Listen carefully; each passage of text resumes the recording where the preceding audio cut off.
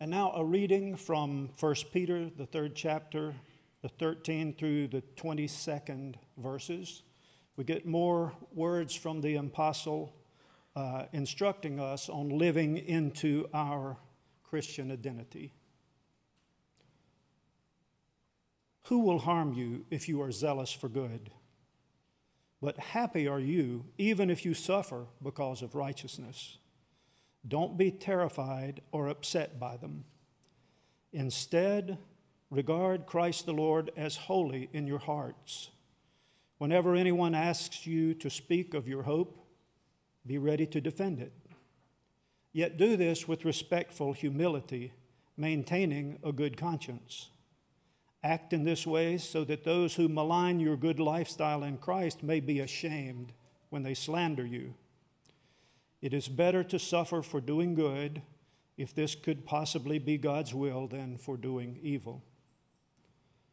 Christ himself suffered on account of sins once for all, the righteous one on behalf of the unrighteous. He did this in order to bring you into the presence of God. Christ was put to death as a human, but made alive by the Spirit. And it was by the Spirit that he went to preach to the spirits in prison. In the past, these spirits were disobedient.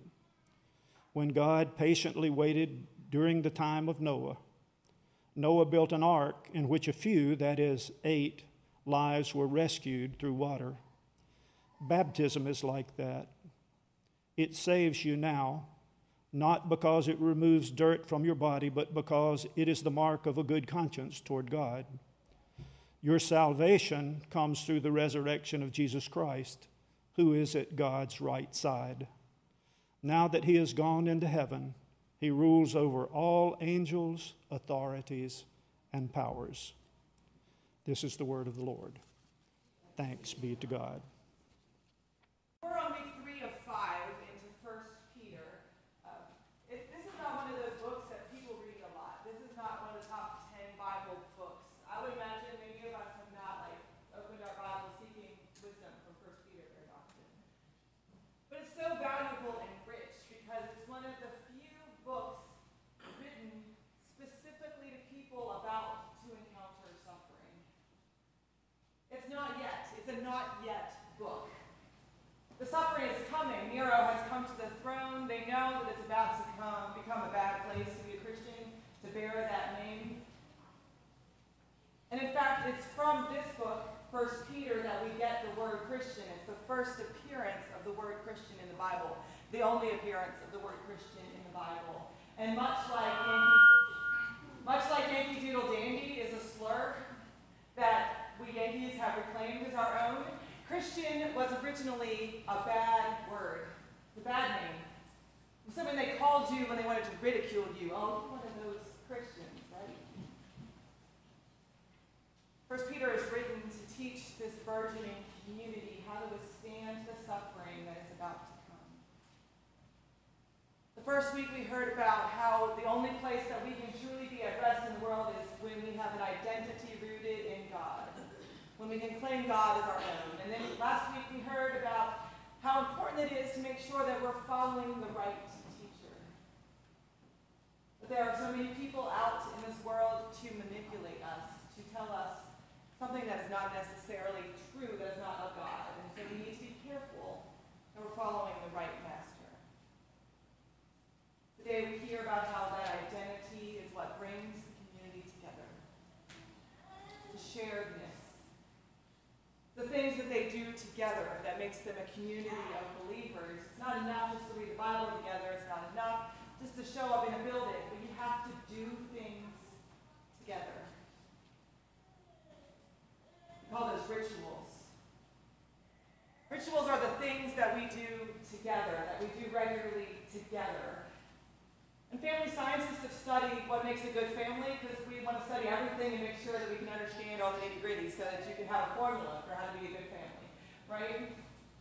But they've done some studies, and there are a few markers of what makes a good family. First, it really helps if you have a dad. It really helps if you have a dad who's involved and interested and kind. It doesn't help if you have a dad who's not very nice. But a dad is really important, and it also helps to do things together.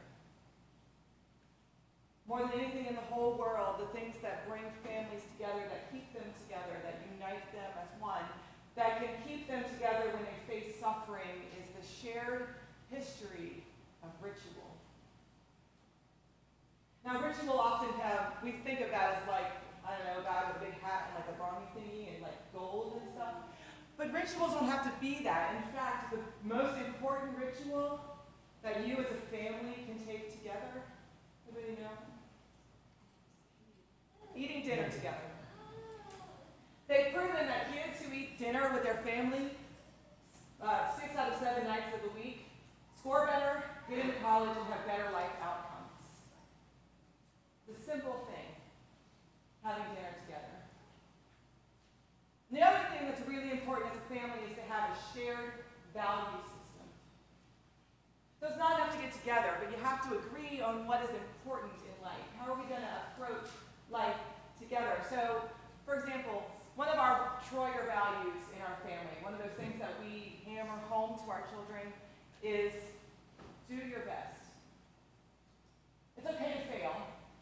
You're not going to win every time. You're not going to succeed every time. In fact, you may try really hard and completely mess up. That's okay as long as you try. I think I say that 14 times a day. That's a Troyer value. And every family has a value. I bet if you think about it, you could name what your family values are. 1 or 2 or 3 maybe even of them. And some of them are not good. Right? Like one of my family values growing up was comfort. My family loved comfort. So what did we do? We ate dinner together on the couch, watching Jeopardy. In fact, the competitions would be so fierce at Jeopardy that whoever won Jeopardy that night, my mom had to keep score, whoever won Jeopardy didn't have to do the dishes. Right? Comfort, knowledge, those were our family values. And we hammered them home every night by watching dinner together on the couch, playing Jeopardy.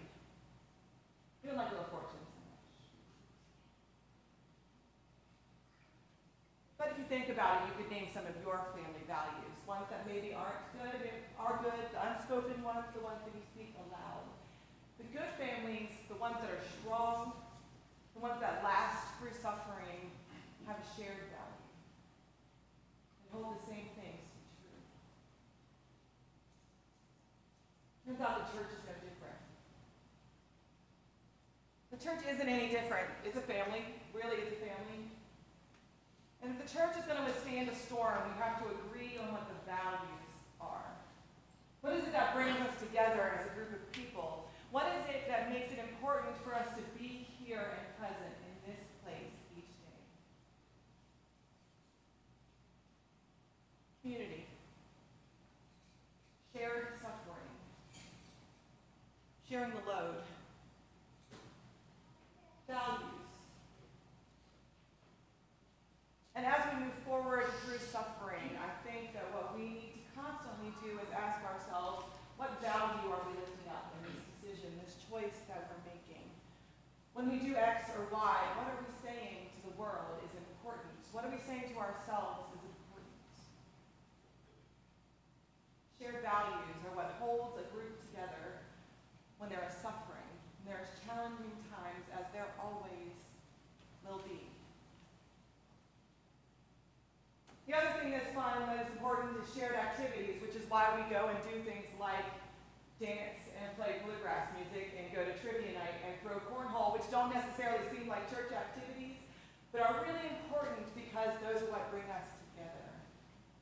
Things like cover dish dinners. Things like standing in the lawn and waiting for VBS to begin. It's things like that shared conversation, just having fun together.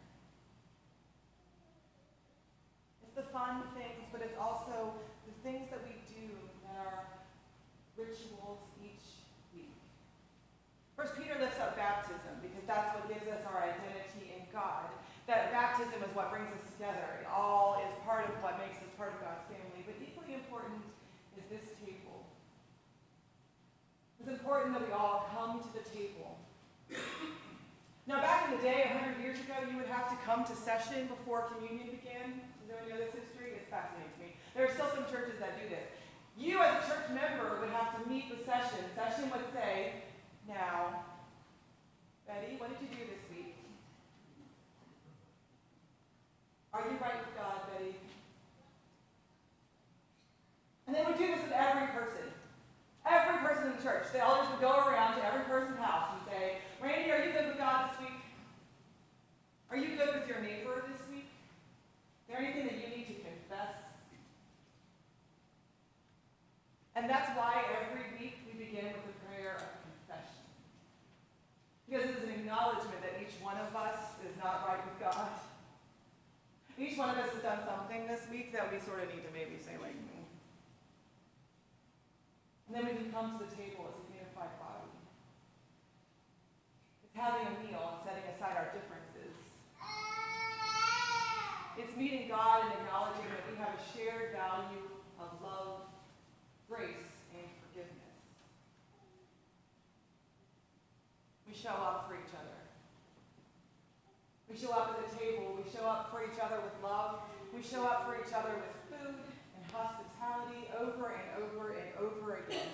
We show up for each other by sending birthday cards and calling each other on the phone just to say hi. We show up for each other by bringing Chick-fil-A by when we know someone can't cook, if there's too much going on. It's a shared value of love, of community, and of hospitality. We do things together. We come to the table because that's what gets us through the suffering. We come to the table to receive God's grace because we are united as